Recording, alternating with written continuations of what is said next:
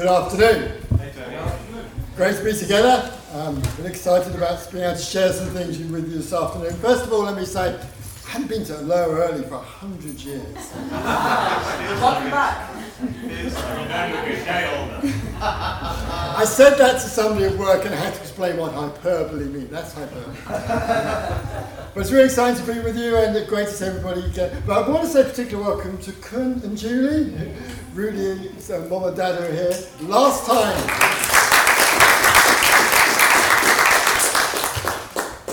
time Kun and Julie saw me, I had a rather red face. I went to South Africa, I went to a wedding and I got in the sun and they think I just have a tomato coloured face. So it's good for them to see me with a normal face. Again. Going that way. Amen. Right, then we're going to talk about spiritual maturity. I was thinking about what to share today. I started out somewhere, ended somewhere else. I ended up with spiritual maturity, and en route we're going to talk about beetroot, badminton, and broken locks. Okay. Tell us. Tell us, yeah, indeed. So, spiritual maturity. What does it mean to be mature? I've got control of the slides. Wow. Growing old is inevitable. Growing up is optional. You know, funny, there's another picture that goes with it, with that particular catchphrase, which has got an old lady tripping up a young person as they go by. I think that's my wife. You can see it. You can see the devilish look in her face as she sort of trips as she goes by. Sort of thing.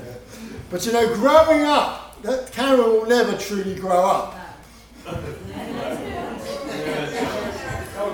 Eternal youth. You know, it's funny, maturity. Often we think about maturity as going with age, don't we? Yeah. Do you know what I mean? Something's old, it grows more mature. And even in a short while, I've noticed if I eat pizza on Saturday night, on Sunday morning as it got a little older, and it tastes better. Yeah. Things just mature with age. But spiritual maturity, I don't think it's like that entirely. It's not just age. In some ways, like Karen, Jesus encourages us to have a child-like heart.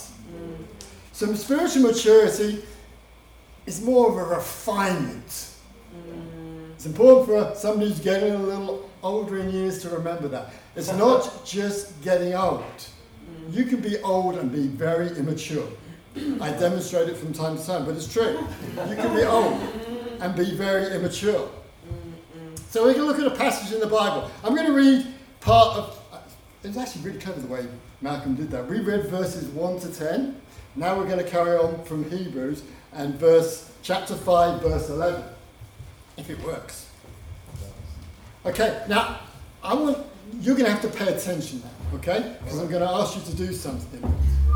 Okay, so... This, I figure, well, as far as I understand it, is a letter, okay? It was written to a group of Christians. And it would have been read out. Probably would have been read out in church to a group of Christians. As they heard it, they would have felt things. They would have had feelings about what they were hearing. So I'm going to read this to you, then I'm going to ask you just for a couple of minutes to talk about yourself and say, what feelings would the people had as they heard this being read out? Okay, so I'll go ahead and read. It says, Hebrews chapter 5, verse 11. We have much to say about this, but it's hard to make it clear to you, because you no longer try to understand.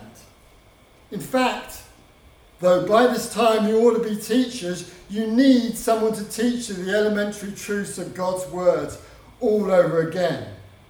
You need milk, not solid food. Anyone who lives on milk, being still an infant, is not acquainted with the teachings about righteousness. But solid food is for the mature, who by constant use have trained themselves to distinguish good from evil. Therefore, Let us move beyond the elementary teachings about Christ and being taken forward to maturity, not laying again the foundation of repentance from acts that lead to death and of faith in God, instruction about cleansing, the laying on of hands, the resurrection of the dead and eternal judgment. And God permitting, we will do so. It is impossible for those who have been enlightened, who have tasted the heavenly gift, who have shared in the Holy Spirit, who have tasted the goodness of the Word of God and the powers of the coming age, and who have fallen away to be brought back to repentance. To their loss, they are crucifying the Son of God all over again and subjecting him to public disgrace. Land that drinks in the rain often falling on it, and that produces a crop useful to those for whom it is farmed, receives the blessing of God. But land that produces thorns and thistles is worthless and is in danger of being cursed. In the end, it will be burned. Even though we speak like this, dear friends, we are convinced of better things in your case. The things that have to do with salvation. God is not unjust. He will not forget your work and the love you have shown him as you have helped his people and continue to help them. We want each of you to show this same diligence to the very end, so that what you hope for may be fully realised. We do not want you to become lazy, but to imitate those who through faith and patience inherit what has been promised. Amen. So, just take a couple of minutes, talk to somebody next to you. How would you feel if you were hearing that letter read in church directed at you? So, give me some feedback. Just tell me how you would feel if you heard that. What are the feelings you might have? Rose. Rebuked. Rebuked. Sobered up. So rude. Yeah, I think maybe sort of shocked. It depends on where you are in life. I mean, you could maybe start off feeling a bit angry. You know, I can tell me I'm like an infant. Sort of a bit like, are you talking to me? Who talked to you about me? And I think, and sort of maybe it gets a bit scary in the middle, because I would think, oh goodness, maybe I have no hope now. If it sinks in. But it's encouraging in the end. It's like, okay, so you guys are not, it's not hopeless. You can still change. Amen. Any other thoughts? I think I feel, I'm not sure I can speak to the difference between how they feel then and how people might feel now, but whenever something is said, it's like an exaltation, isn't it? And there's a sort of, a feeling of sadness, sad that somebody's rebuked you. I've got to rise above this, I mustn't get upset by this. I've got to think about what's said. Something's wrong in me. I've got to rise to the occasion. It sort of gets you right there. Yes. Yeah. Yeah. So it's this feeling of not. There's almost like I don't know how to respond. Is this me? Isn't it? That's the sort of thing. There's definitely a sense of rebuke. There's definitely sobriety. And there's definitely that sense, being told off, is it me? Are you talking to me? But I thought about this for a while. I think, when I was in my 20s, I was a fairly that's the wrong word, a fairly unhealthy smoker, okay? I was a healthy smoker, that may be an oxymoron. Oxymoron. I was a fairly consistent smoker. And, the thing is, it was strange because, you'd buy that packet of cigarettes and it would say, smoking can cause lung cancer on the cigarette. You'd still buy it. I'd still smoke it. The price of cigarettes went up and up and up. I'd still find the money to buy them. I knew I was addicted, but I still couldn't give up. And it really took some fairly intense things to teach me that smoking wasn't a good idea. Eventually they made the warning on the packet like, smoking kills. Do you know what I mean? There is no half measure here. Smoking's not bad for your health, it kills. They put the price of cigarettes up so much that, you just couldn't afford them. That, it became so obvious that people shouldn't smoke. And I think a lot less people smoke now. But it needed an intensity of the warning to make people realise where they were at when they smoked. I think in some ways here, the Hebrew writer is trying to make this really urgent call to them. He's really making the point blunt. That you're going to spiritually die if you don't change something. And the response, I think, should be in many ways, at first maybe fear, defensiveness, but the long-term response, or the subsequent response, should be one, now I've got an opportunity. And I think he points to, become spiritually mature. That is the answer. You're immature, you need milk, not solid food. And he points out how they become mature. I'm going to go through just now 3 points, and it's me, so there'll be 3 simple points of how I think you can become spiritually mature according to this passage in Hebrews. First of all, we're going to talk about constant use. And that doesn't mean cigarettes. Okay. So, I have to do a quick plug here. Tim told me to advertise our group that meets out in autumn, so people know about it. So, myself and Karen and Brenda and Chris and Caroline and Tim and Tash, we have a little group that meets now on Sundays, in the middle 2 Sundays each week, out in Alton. We get together a group in where Brenda lives, at Orchard House. And we get together and we have a little Sunday service there. And we've been working through together the book of Acts. It's been good for me to go to the book of Acts. Book of Acts is one of those books I feared because I felt all like it said was you need to just ask everybody to church all the time and that's all you should do. But the book of Acts is really full of incredibly encouraging preaching and witnessing about Jesus Christ and the resurrection of Jesus Christ. But one of the things you notice about Peter is Peter often quotes the Psalms. And one of the Psalms he quotes is Psalm chapter 2. He quotes this in a particular situation. He says, "Why do the nations conspire and the peoples plot in vain?" Because at the time Peter was preaching, and the people around him did not want to listen to God's message. So he pointed out to them, you're just like people have been for all time. You don't want to listen to God's message. You're in rebellion against God. I read some commentaries. I found this really great quote in the book. It says, "The age in which we live, that's the age in which we live now, however bland and accommodating it may at times appear, essentially hates, opposes, and rebels against God."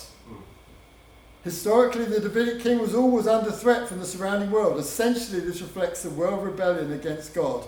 Prophetically, the psalm speaks of the direct rejection of Jesus.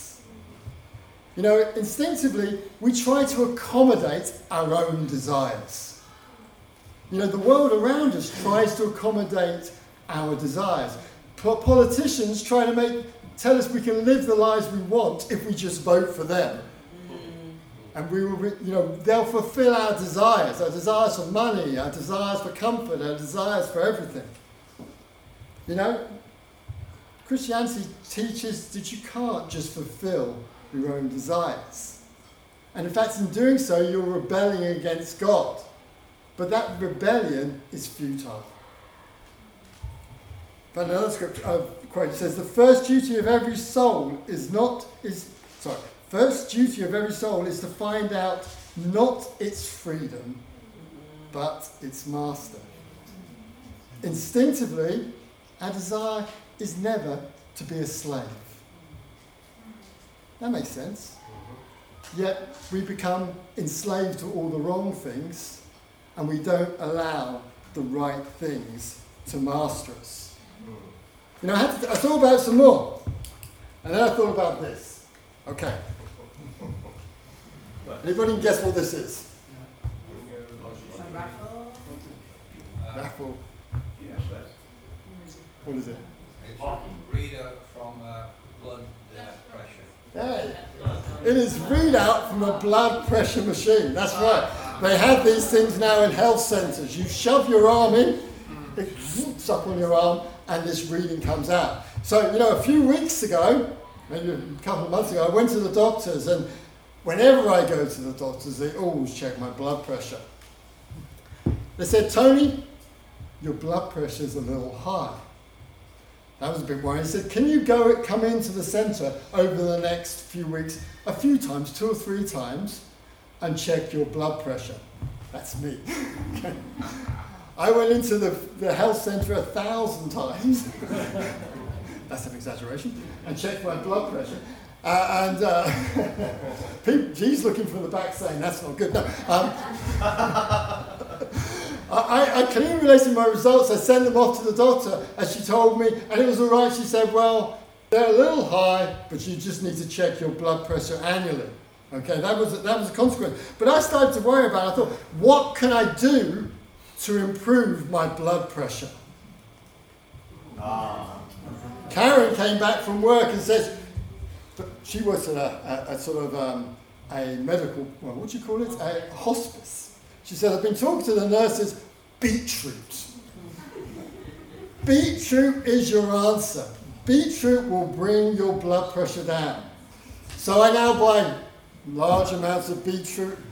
Brenda buys me beetroot. All my best friends bring me gifts of beetroot. But I went in, my blood pressure still wasn't coming down with the beetroot. Then I looked up on the NHS site, and it told me the things that will help to improve my blood pressure. It says, reduce the amount of salt you eat and have a generally healthy diet. Cut back on alcohol. Lose weight if you're overweight. Exercise regularly. Cut down on caffeine. Stop smoking, I did that 30 years ago, so that's okay. Try to get at least 6 hours of sleep at night, which is challenging for me. But amen. I suddenly realised it doesn't matter what I do. There are some very, very basic rules I need to follow. If I follow those rules, my blood pressure will be as good as it can be.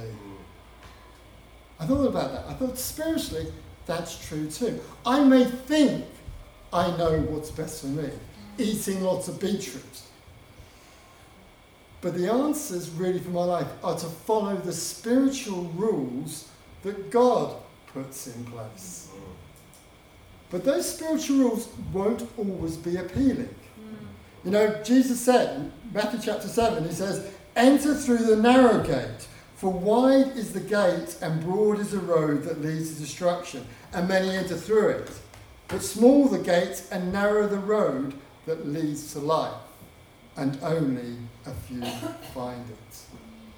Spiritual principles, the things that Jesus teaches, are not always going to be easy. Hence, the nations conspire and plot in vain. The world's standards are not God's standards. The world's standards on sexual morality are different to Jesus' standards. Jesus' standards on sexual morality was even to lust after a woman is to have sin in your heart if you're a man. The world's standard for giving and taking is different to God's. The Bible said it's more blessed to give than to receive. It's more better if we give our money and be generous with what we got than we try to make as much money and keep as much money as possible. Jesus' standard is consider one another more important than yourself. I say it 1,000 times. Every day I get onto the tubes in London and I see hundreds of people who say, I'm going to get on the tube first, even if I'm here last in the queue. Our natural instinct is to fight for ourselves. Our natural instinct is to fulfill our own sexual desires. Our natural instinct is to make ourselves rich. But God's standard is totally different in those things. If we pursue those things constantly, as the writer of Hebrews says, then our spiritual blood pressure will be right. But it's not always easy. It's not always easy. We need each other, don't we? Do you know, I constantly, so often when we get real, we know these are not just things we can achieve. I couldn't give up smoking overnight. I remember trying to give up smoking. It was like I got through a month, then I fell over. I got through another 2 months, then I fell over. And I went back to smoking. I was secretly smoking so people wouldn't know I was smoking, but really I hadn't given up. What's the point in that? But these battles have to be fought. We have to look, and it's only through constant use of those spiritual principles that we become mature. We learn not just how not to sin, but we learn how to fight sin, how to open our lives to people, and how to let Jesus' life, how to submit our will to God's will. And through that spiritual maturity, we can avoid, losing our salvation. So that's my first point. Constant use. Next, able to teach, able to learn. That's my badminton racket. Okay, so about a couple of months, Karen's been playing badminton with a group of people for about 2 years. After 2 years, I finally rearranged my working circumstances so I could kind of join Karen to play badminton every Monday night. I was really excited about playing badminton till I got there. Karen plays badminton with some people who are friends, and now my friends as well, hopefully. But most of them are 65, probably to around 80. Every one of them can totally thrash me constantly. It was just, you start out feeling good about yourself, but after a while you find yourself swishing around in the air, then looking at the shuttlecock lying on the floor next to you. And you just don't know how come they always know where you're going to stand and they hit it the other way. Or they hit it at you very hard and you build up this resentment. At first that was all right, but after a while I also realised we play doubles and I felt like nobody wants to play with me because I always lose. I even got to the point where I was at work on Monday night and things got a little tricky at work. I thought, maybe I'll just skip badminton. I'm too busy at work. You know what I mean? And I realised that I needed somebody to help me play badminton. You couldn't just show up and get it right. And I'm slow to learn. And so, I thought about that. And then I thought another situation happened at work. Last week at work on Wednesday, I was sitting at my desk. I came back from lunch and there was a young lad sitting next to my desk. I looked at the guy opposite me and looked at him and he said, this is, I forgot what his name was, Dominic or something. He said, he's here on work experience. I had been given a work experience person to look after and I had completely forgotten it. And so I was now with this guy for the next 2.5 hours with no plan. Now, the funny thing was, I thought, what do? I thought I need to teach him what I do. I've been in my job for 4 years. I thought, do I actually know what I do? I don't mean that's slightly as lightly as you mean. I manage a team of 6 people, and they do stuff. Do you know what I mean? A lot of times, I don't know what that's. I don't really understand all the details of that stuff. They do it really well. I trust them. Ask the right questions. Tick the box. It's going well. Suddenly, the girl who should be teaching this guy to do something, she's away on holiday. I've got to show him how to teach him something, show him something. And so I thought, I've got to try and do it. But I found out I did know how to do it. Because I've been there for 4 years and I'd gone from learning to the point where I could now teach. spiritually, we have almost a responsibility. A responsibility to go from learning to be able to teach. Because if you know something, then that's what happens. You learn it eventually and you're in the position to share it with other people. And I think that's really what this passage is encouraging us to do. You know, you're slow to learn, but you ought to be able to teach. Think about what you know. Teaching people is actually a really good way of reassuring yourself of what you know. You know, I thought about this. This is, right, so all of my children have moved out of home. I found this picture and I get a little tearful at times. Okay, that's my 3 children when they were very young, Charlotte, Alex and Zach. They're all on mobiles of some sort. I distinctly remember each of them learning to ride their bikes. You know, as a parent, you don't question your ability to teach your children. It can be incredibly difficult. Have you ever tried? Teaching a child to ride a bike is quite an amusing experience. What it consists of is, broadly speaking, running behind them, holding the bike up, and letting go occasionally, and hoping that they'll keep going. And they fail. And you say, well, let's try again.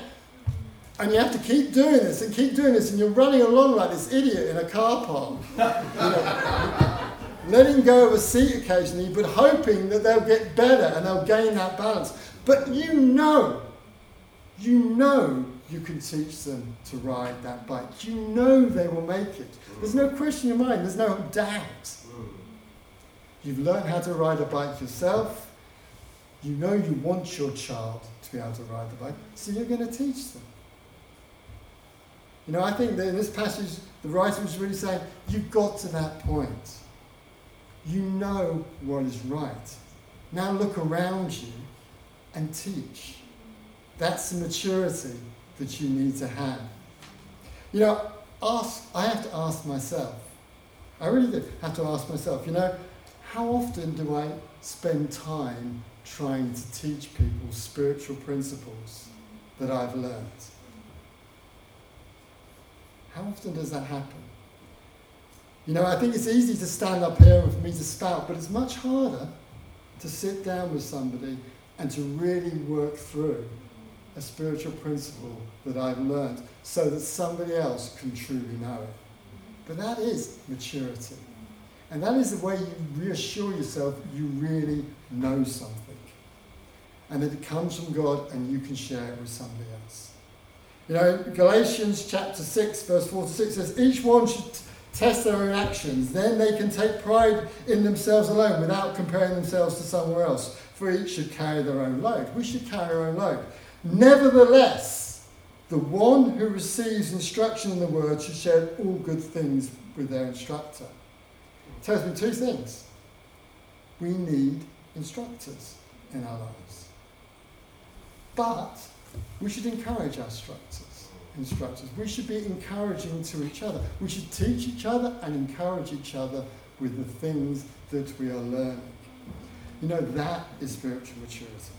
And finally,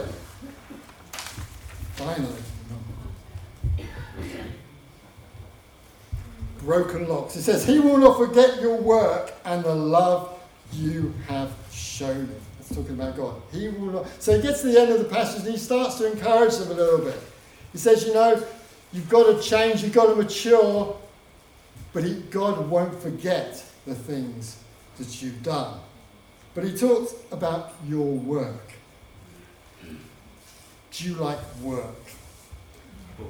I travel a long way to work every day. Not every day, 3 days a week. I stay at home 2 days a week and work from home now. But I used to travel 5 days into London. It takes a long time to get there and back. I work for 7 hours. When I get home, I feel like I've finished working. Where's the sofa? Where's the TV? I'm going to watch a little TV and then I'm going to go to bed. And then I'll go to work the next day. You know, everything outside of my paid work, I can almost do I want to do that? You know, recently lock. Now, what happened was that one of my children, who shall remain nameless, opened the shed door, went in, came out, then they went somewhere and they lost the key to the shed door. So I thought, I'm like, I can't get in the shed. The same person said, don't worry, Dad, I have the answer. They broke into my shed. So now I've not only got a lost key, I've got a broken shed door, in effect. And so I thought, it was all right. I said, it's all right if we can just find the key. Karen said to me, why don't you just go and get one of those locks and put it on the door? One of those little things, you know, with those... Yeah. I said, because it involves effort. I don't want to work. I work during the week. Now I've got to go around fixing shed doors. It took me 3 weeks to give in to the fact that I needed to order a new lock. When I ordered the new lock, this is the really good bit, it came. I unwrapped it, I found the key, I went up, and the key fit the lock.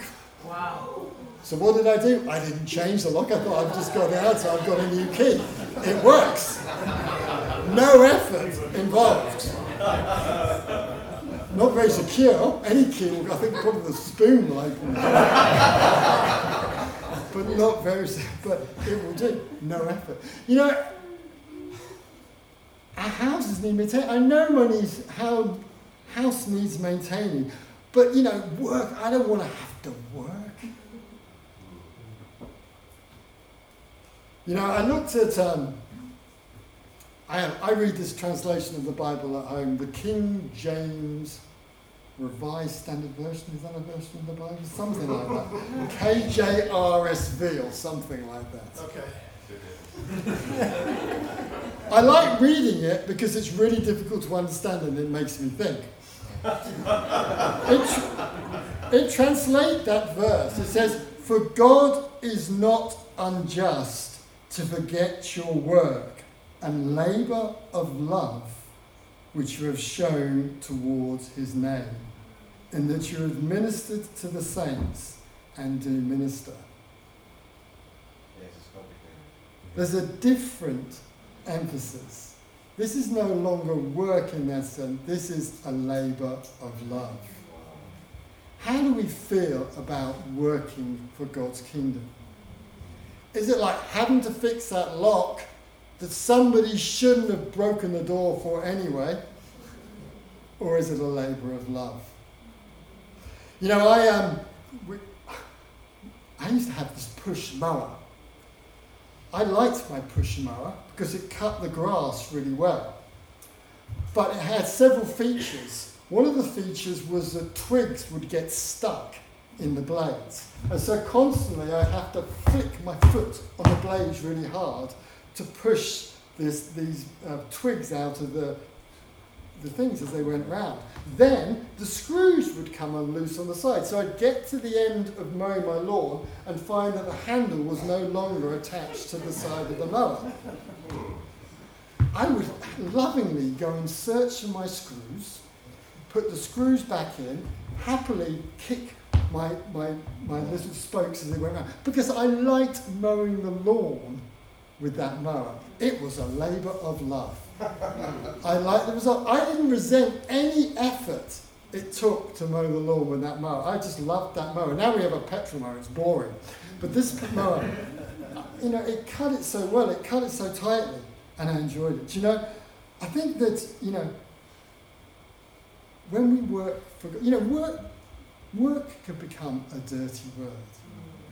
The notion of us working in the kingdom of God can almost be like, you know, we don't want to have works. We just want to, you know, be joyful and unified together and loving. But actually, we need to work together. We need to work for each other. Because, you know, it's a labour of love. We care and we want to build the kingdom of God. So today I've got 3 simple things for you. So what's to be mature? 3 simple things about being mature. 1 is to constantly be right, to work constantly to be righteous, to take God's simple principles into your life and to work with them and to let them change you. 2 is to decide when you learn things that you're also able to teach them and share with others so that others can benefit from it and so we can be mutually encouraged. And 3, to be happy that we can work together to build the kingdom of God. Thank you very much.